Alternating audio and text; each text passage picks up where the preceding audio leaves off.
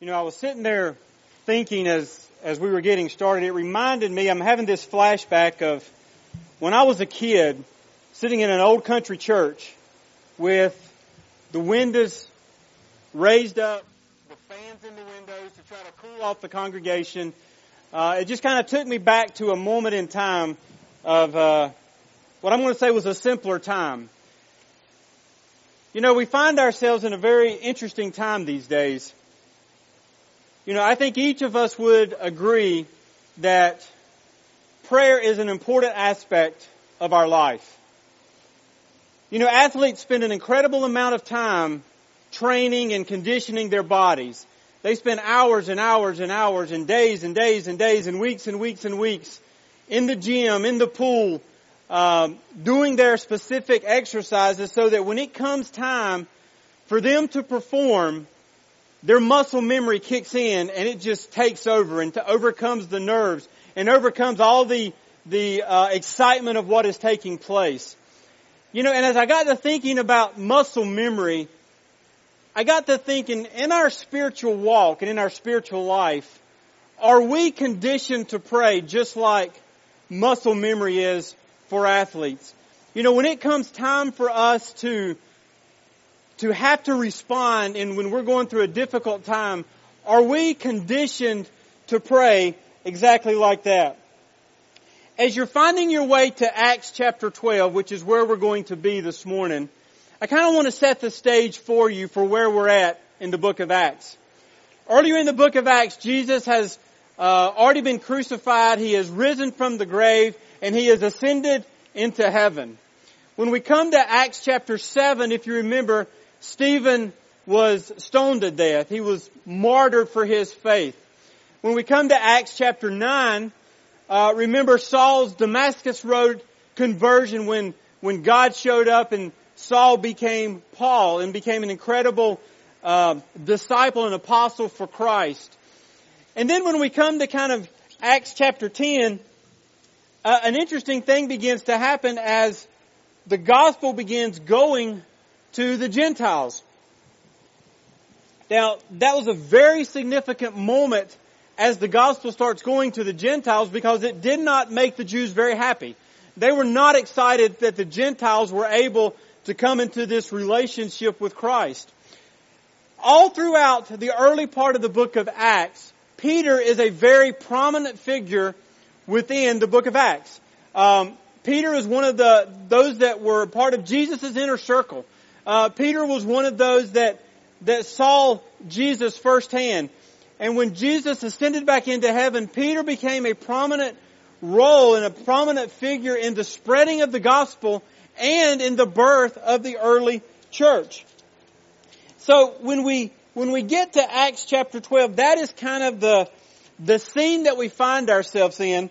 And I would like for us to start out reading the first 5 verses. Now about that time, Herod, that is Herod Agrippa, Herod the king laid hands on some who belonged to the church. Now this was not one of those laying on of hands where he's trying to bless them or anything like that. It's actually Herod is persecuting them. So Herod is laying hands on some who belonged to the church in order to mistreat them. And he had James, the brother of John, put to death with a sword. And when he saw that it pleased the Jews, he proceeded to arrest Peter also. Now it was during the days of unleavened bread. And when he had seized him, he put him in prison, delivering him to 4 squads of soldiers to guard him, intending after the Passover to bring him before the people, basically having a trial. So Peter was kept in the prison, but prayer for him was being made fervently by the church to God. Now just a brief little bit of history to understand who Herod is. If you remember, when Jesus was born, there was King Herod the Great. And then after King Herod the Great came Herod Antipas. If you remember, Herod Antipas was the one that had John beheaded, John the Baptist. And then after Herod Antipas came Herod Agrippa, who was the grandson of Herod the Great. So not really an inviting lineage for the Christians to be a part of. But King Herod Agrippa was a Jew. So he wanted to gain favor with the Jewish people. He wanted to kind of boost himself up as part of that process. So when we get to our passage today, we learned that King Herod was laying hands on the Christians. He was persecuting them. The King James has a nice word, a really kind of cool word in verse 1, because it said that he vexed them. So the idea is that he was totally doing things to them that would harm them, that would mistreat them. And we also saw that he actually killed James. Now, most of your translations may say that he killed James with a sword. The thought that was that James was beheaded. So things are not going incredibly great right now for the Christians. They have been persecuted. They've been beaten. They've kind of been scattered into their remote areas right now because of all the persecution that was taking place. But the message of Jesus Christ was continuing forward. The message was moving forward. Christ was being proclaimed. Lives were being transformed, and people were coming into a personal relationship with Jesus Christ.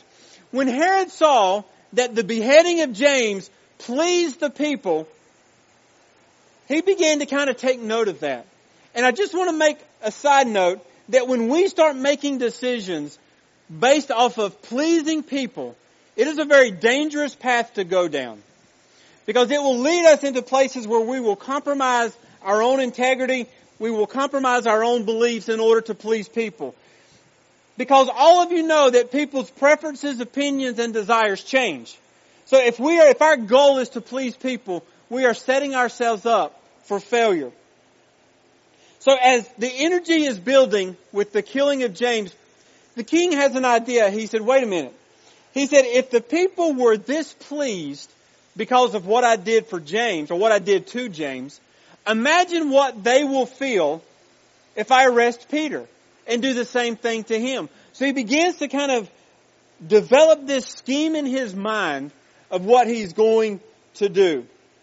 So as he begins to do that, he says, you know what, I'm going to arrest Peter while all these people are in Jerusalem. Now it says that this was the time of unleavened bread. That may not mean a whole lot to us, but the Passover festival took place during this time. Passover was a big celebration for the Jews. It was a time where they all came to the city to offer their sacrifices. So the king says, you know what? Since I've got all of these people here, I've got an audience, I will bring Peter to trial. Now the idea is that this is not going to be a real trial. This is going to be a kangaroo court. Because he already knows what he's going to do. If he had killed James and it brought them pleasure, I'm going to do the same thing to Peter. So he begins to kind of develop this scheme and this idea of I'm going to bring Peter to trial and I'm going to kill Peter just like I did James. But in order for Peter not to escape during the Passover, he says, I'm going to put 4 squads of soldiers. Now the King James uses a nice word of quaternion. And the idea is that this is 4 groups of 4 soldiers each. 2 soldiers are chained to Peter, and then there's 2 soldiers guarding the gate. It's kind of Herod's idea of a maximum security prison. And then every 3 hours, this team of soldiers would rotate so that there was always somebody on alert, and then there was always somebody chained to Peter. So there was no possible way, humanly speaking, that Peter could escape. So the king develops this strategy. Now, all of that kind of provides us some nice backstory for the scene for what is taking place. And I want to draw your attention specifically to verse 5, because verse 5 creates an incredible transition for us. It says that while Herod had put Peter in prison and had kept him there, there's a big word, but. And in the middle of verse 5, there's a big but, because there's a huge transition that is taking place. It says that while Peter was in prison, and while Peter had been in prison, the church began to pray. And the church prayed fervently. So don't miss that. So that leads me to my first point.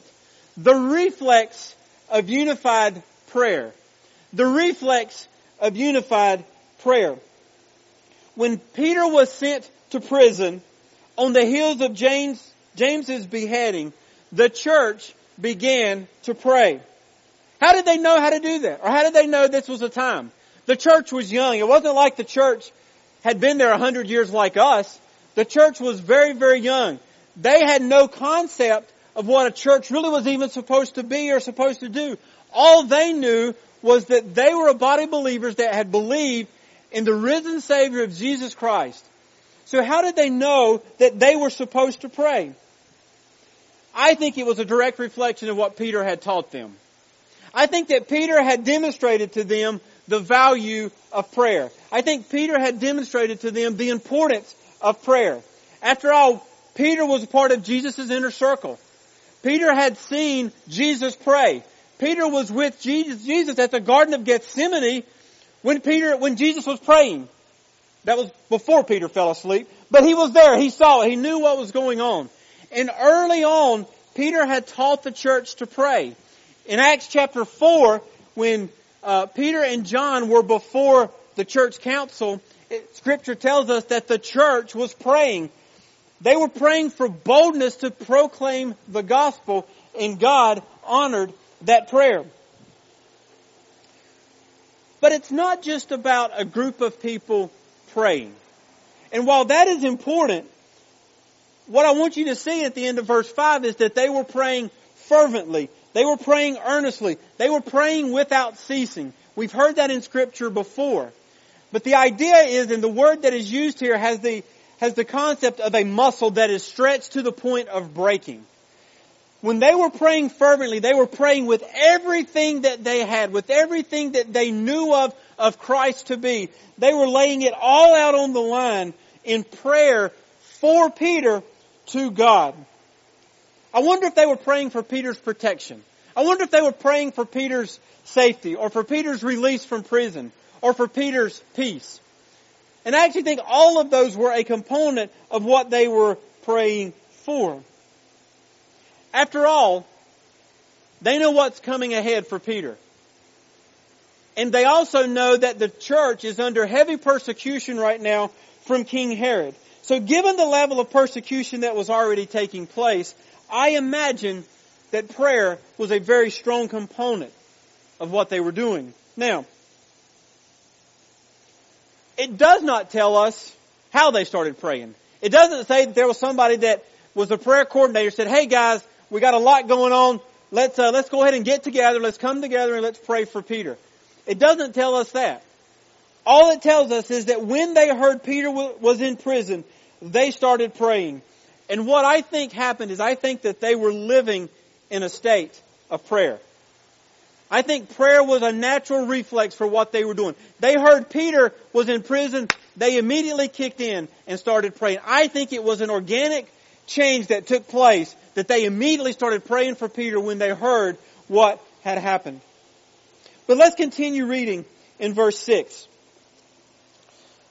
"And on that very night, when Herod was about to bring him," that's Peter, "forward, Peter was sleeping between two soldiers, bound with two chains, and guards in front of the door were watching over the prison. And behold, an angel of the Lord suddenly appeared, and a light shone in the cell. And he struck Peter's side and roused him up, saying, 'Get up quickly,' and his chains fell off his hands. And the angel said to him, 'Gird yourself and put on your sandals.' And he did so. And he said, 'Wrap your cloak around you and follow me.' And he went out and continued to follow, and did not know what was being done by the angel was real, but thought he was seeing a vision. And when they had passed the first and second guard, they came to the iron gate that leads into the city, which opened for them by itself. And they went out and went along one street, and immediately the angel departed from them. And when Peter came to himself, he said, 'Now I know for sure that the Lord has sent forth his angel and rescued me from the hand of Herod, and from all that the Jewish people were expecting.' And when he realized this, he went to the house of Mary, the mother of John, who was called Mark, where many were gathered together and were praying." God is working even when we do not see it. And that's my second point. God is working even when we do not see it. As the church was continuing to pray for Peter, God was working in Peter's life.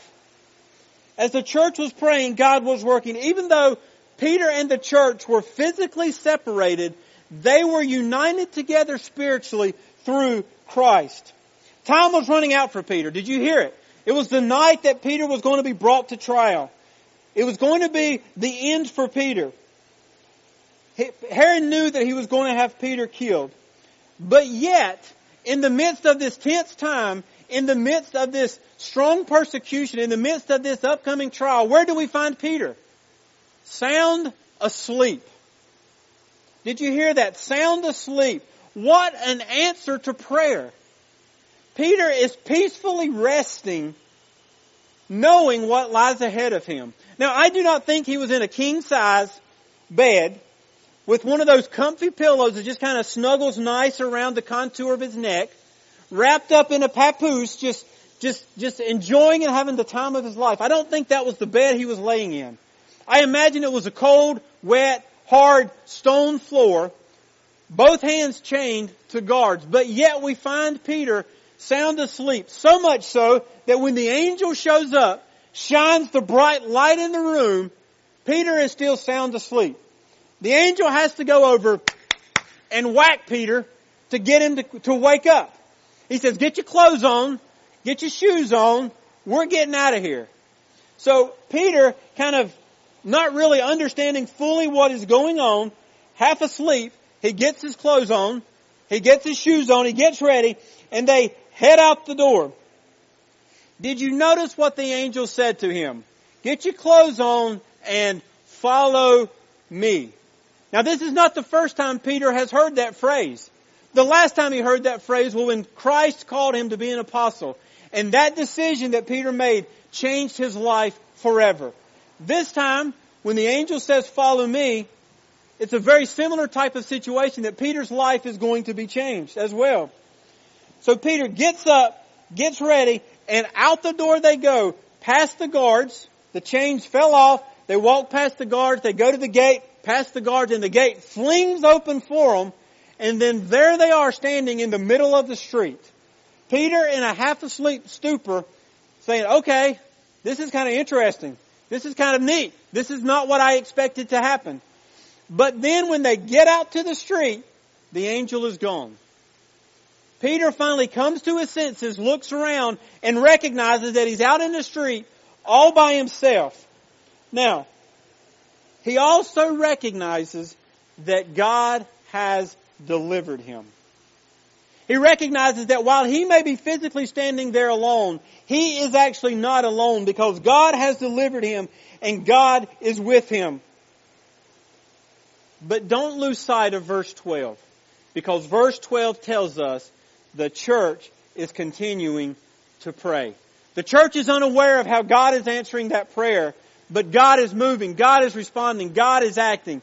The church prays, God is acting. So Peter, now that he has come to his senses, goes where one place he knows of the church is going to be, and that is at Mary's house, the home of John Mark. So he goes up to the house, and he does what any of us would do. He knocks on the door. Because he wants in. He doesn't know how long he has before the guards wake up, before the guards come and approach him, before the guards attack him. He goes and he knocks on the door. So let's keep reading in verse 13. And when he knocked at the door of the gate, a servant girl named Rhoda came to answer. And when she recognized Peter's voice, because of her joy, she did not open the gate, but ran in and announced Peter was standing in front of the gate. And they said to her, you are out of your mind. But she kept insisting that it was so. And they kept saying, no, it is an angel. But Peter continued knocking, and when they opened the door, they saw him and were amazed. But motioning to them with his hand to be silent, he described to them, the Lord had led me out of prison. And so he said, report these things to James. This is the other James. This is James, Jesus' brother. And the brethren. And he departed and went to another place. So that brings me to my last point.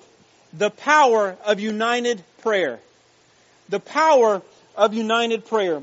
According to verse 12, the house church that was at Mary House had been praying all night long and possibly a couple of nights for Peter.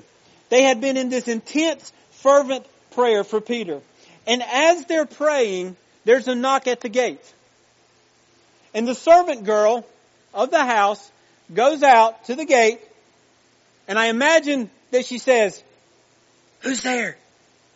It's the middle of the night. She doesn't want to draw attention, so she says, "Who's there?" And I imagine Peter says, "It's Peter." Or he may have said, "It's me." Because Scripture says that she recognized his voice. And then she goes into the prayer meeting and said, "Peter's here! Peter's here! Our prayers have been answered. Peter's here." And the ever-loving church said, "You are out of your mind." It's not Peter. It's probably his angel. No. It is Peter. I heard him and I saw him. No, you're out of your mind. So they went, as Peter's continuing to knock. "Hello guys, it's me. Let me in." Peter continues to knock, and they all eventually go to the door and recognize that it's Peter. But notice who recognized it was Peter. It wasn't one of the church leaders. It wasn't the pastor. It wasn't the chairman of deacons. It was a servant girl who recognized the answer to God's prayer. And I think that is a reminder for us that God speaks to each one of us. By the grace of God on the cross, through Christ, we do not have to go to a priest. God speaks directly to us through His Holy Spirit. And I think that is an important lesson for us to be mindful of. While they were praying, the answer was literally standing right in front of them. Part of our prayers when we pray should not only be for what specifically we're praying for, but that God would open our eyes to see how He's working. Our prayer should be that God would make us aware of what He's doing around us and recognizing that.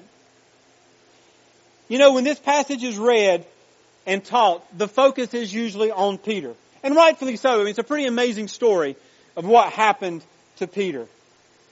But I think a strong component of this is what the church is doing. The church is continuing to pray. In verse 17 it told us that the church was praying. And in verse 5 we saw that the church was praying. In verse 5 and 12 we saw that the church was praying. While Peter was freed in a miraculous fashion, he directed that attention to God and what God had done and what God was doing. He was aware of the work that God had done. If in the answer to our prayers we do not point people to Christ, we have missed the lesson in the praying. To know God more is to make God more known. Now this all seems like a pretty cool story, and it would make for a pretty entertaining movie, quite honestly. But you may be actually sitting there asking, so what? What does this have to do with me today?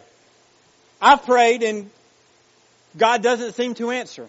Or I've prayed and the answer that God has given me is not the answer that I thought He should give. Or I've prayed and nothing seems to happen. It just seems like my prayers are not going anywhere, or that my prayers just are not getting through. If our prayers are just to get something from God, then that is no different than the prosperity gospel methodology, where if I do this, God will do that.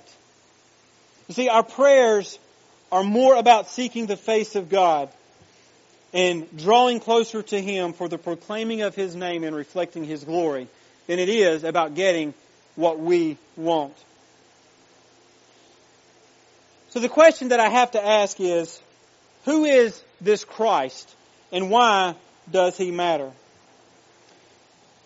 You see, each of us are born into this world a sinner.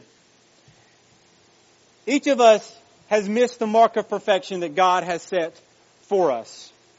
You see, Christ gave up His throne in heaven to come to live on earth, to be born as a baby, to experience the same things that you and I experience, to walk the walk that you and I experience, and to interact with people just like we do.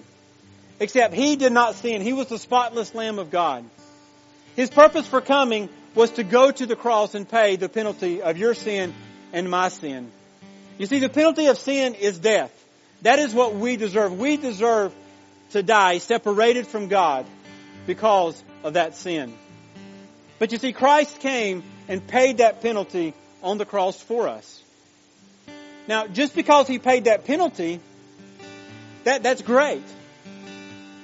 But you see, there comes a point in our life where we have to admit that we are a sinner, separated from God by our sin.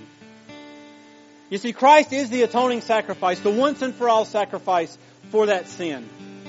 And by us admitting that we are a sinner separated from God by that sin, turning away from our sin, that's called repentance, placing our faith and trust in who Jesus is and the finished work of Christ on the cross, we can have a personal relationship with Him. You see, when Christ died on the cross, He paid the once and for all penalty. But He didn't stay dead. He rose from the grave 3 days later, demonstrating His power over death. He is sitting at the right hand of God the Father, praying and interceding on our behalf. You see, through that relationship with Him, we have eternal life. Through that relationship with Him, He gives us hope. Through that relationship with Him, He is always with us. Through that relationship with Him, He gives us peace. Through that relationship with Him, He is always faithful. He is always consistent. He is always providing. I don't know about you, but we find ourselves in some really dark times these days. Not only with the pandemic that is going on, the uncertainty that exists around the world, certainly the challenges that exist in the Middle East, we find ourselves in very, very difficult times.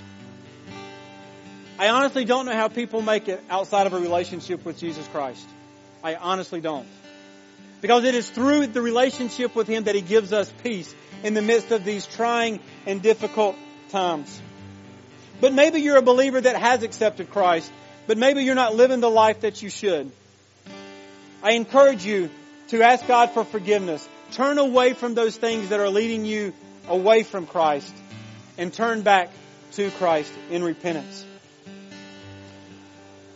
In November of 1854, evangelist George Mueller, who was known as a devout man of prayer, began to pray for the conversion of 5 individuals.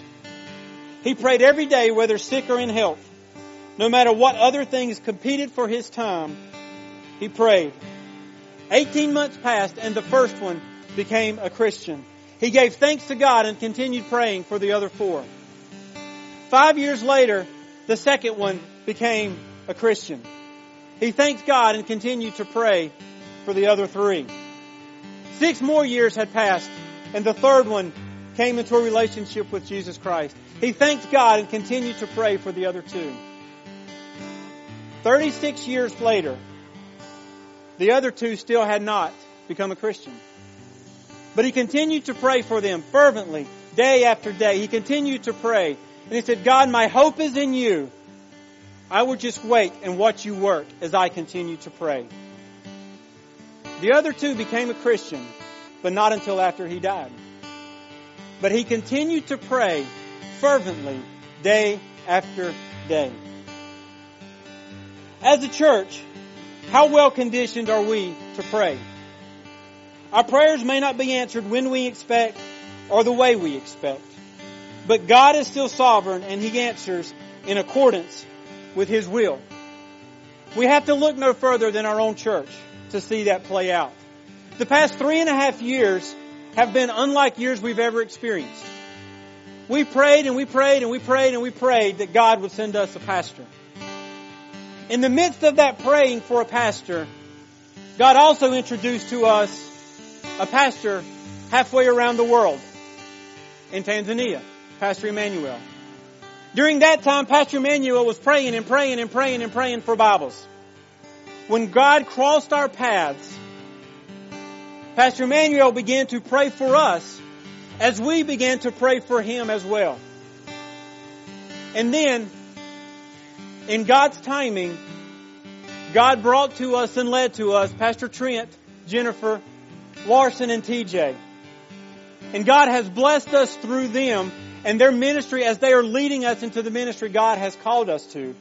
And God has blessed Pastor Emmanuel in the ministry that he is doing in Tanzania as the thousands of people have come to a relationship with Christ through his ministry and the Bibles that we have sent. God is faithful, and God is a sustainer. Are we conditioned to pray? So let me ask this question as we close. Which do you desire more? To see God answer the prayer, or to see God glorified through the answering of the prayer? Now that sounds like a distinction without a difference, but it's not.